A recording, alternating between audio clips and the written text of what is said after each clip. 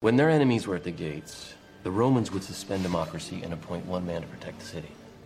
And it wasn't considered an honor, it was considered a public service. Harvey, the last man that they appointed to protect the Republic was named Caesar, and he never gave up his power. Okay, fine. You either die a hero, or you live long enough to see yourself become the villain. One of the things that makes superhero movies so interesting to me is how they approach representing and at times criticizing the legal system as an institution. They often expose aspects of incompetence and corruption that stretch from policing to the courthouse, and in doing so reveal the supposed need for a figure that operates not within the confines of the slow, churning wheels of justice, but instead transcends them. And I don't think there's a better movie than The Dark Knight to fully encapsulate the role of heroes, both public and private. It's not about what I want. It's about what's fair! In the context of a world where public figures have failed the greater people, the vigilante is embraced, called upon as a private citizen to do a public service. It's in this way the vigilante and the law he so often supersedes choose not to act as separate entities battling for the affection of the people they govern, but instead work in some symbiotic tandem. And it's this relationship between public and private, between the outward censored message central to how politicians and political figures control their narratives, and the internal darker truth concerning the machinations that make crime fighting possible, that's fully revealed in Batman. A hero who exists not to expose the fragility of the law and the true motives of those who govern it, but instead exists to maintain the illusion of stability and the faith people have in systems of power. Harvey Dent is the epitome of a public hero, a man whose idealism and careerist attitude is revealed in a smile, fueled by the grandiose level of self-importance one needs to find themselves in the position of district attorney in the first place.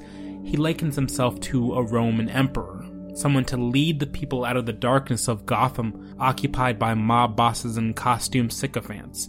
The nature of his work in this regard is highly performative, from the way he disarms a greasy mob boss on the witness stand. Carbon fiber, 28 caliber, made in China. If you want to kill a public servant, Mr. Maroney, I recommend you buy American. To revealing himself publicly as the Batman in an attempt to bring the Joker out of hiding. We've been happy to let the Batman clean up our streets for us until now. Dent's role as DA, and by extension as Gotham's protector, is one that serves to both quell the fears of citizens and maintain the illusion of civility in concerted efforts and responses to lawlessness.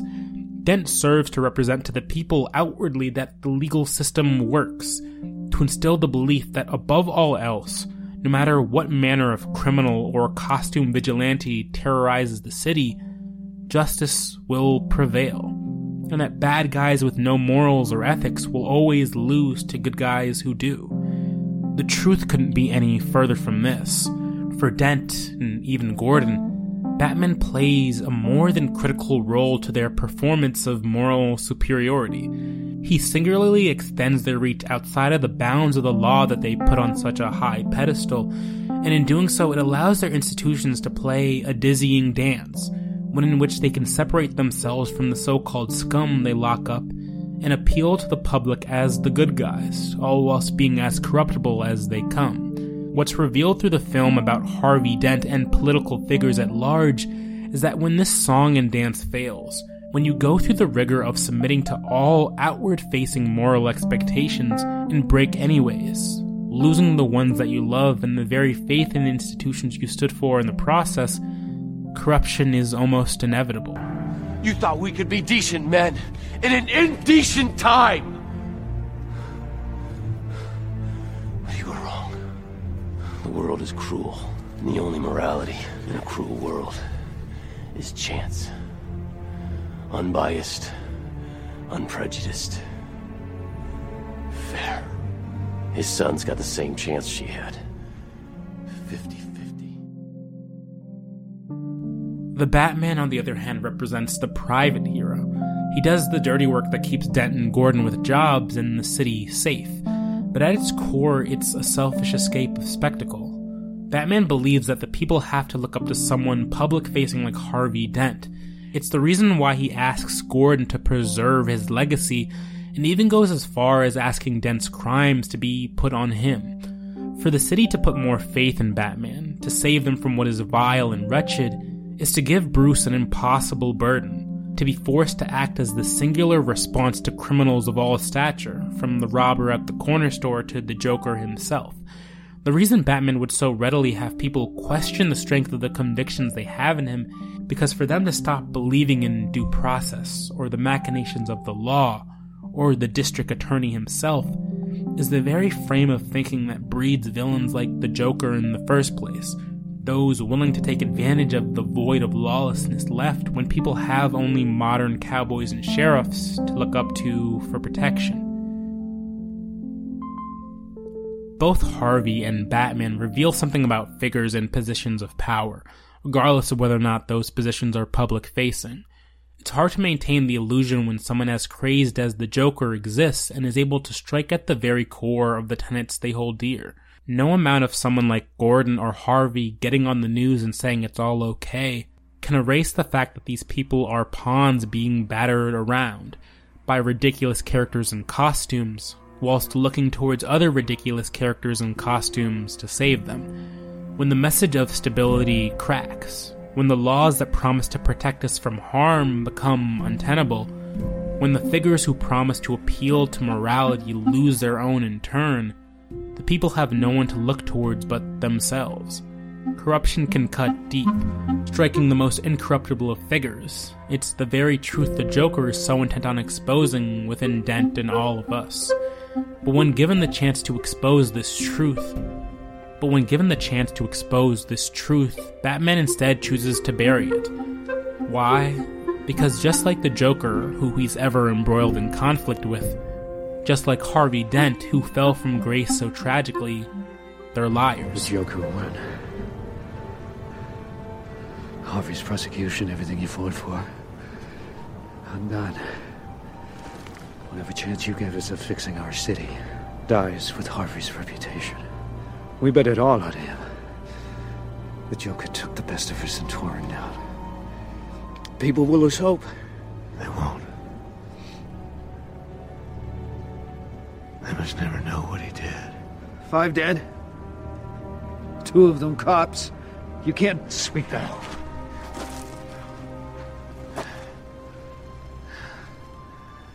But the Joker cannot win.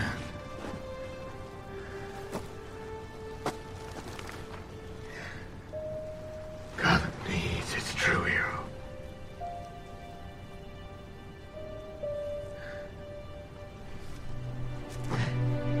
No. You either die a hero, or you live long enough to see yourself become the villain. I can do those things, because I'm not a hero. Not like Dent. I killed those people. That's what I can be. No, you can't. You're not. I'm whatever Gotham needs me to be. Call it in. A hero. Not the hero we deserved, but the hero we needed. Nothing less than a knight. Shining. Dent and Batman operate under the same framework that all figures in positions of power operate under, whether they're self-appointed or by the people. The need to preserve the lie, to maintain the faith people have in decent men to remain so, no matter how indecent the times get, is born out of the reality that without their faith, they're nothing. But what they both fail to realize, what the Joker's endless plots have inevitably revealed, is that there still remains some hope left for people willing to remove themselves from the yoke of the powerful, refusing to play in games that so often end with their sacrifice. The powerful can choose to live in the ideal, playing to the fantasies that reaffirm their position while sedating the masses, asking them to ignore the horrible truth central to their experience as pawns and playthings. But eventually, the balancing act gets tiring, and the heroes we look up to fail us, and we're left with no other option but to remain faithful that no matter how dark the night truly gets, the dawn eventually will come.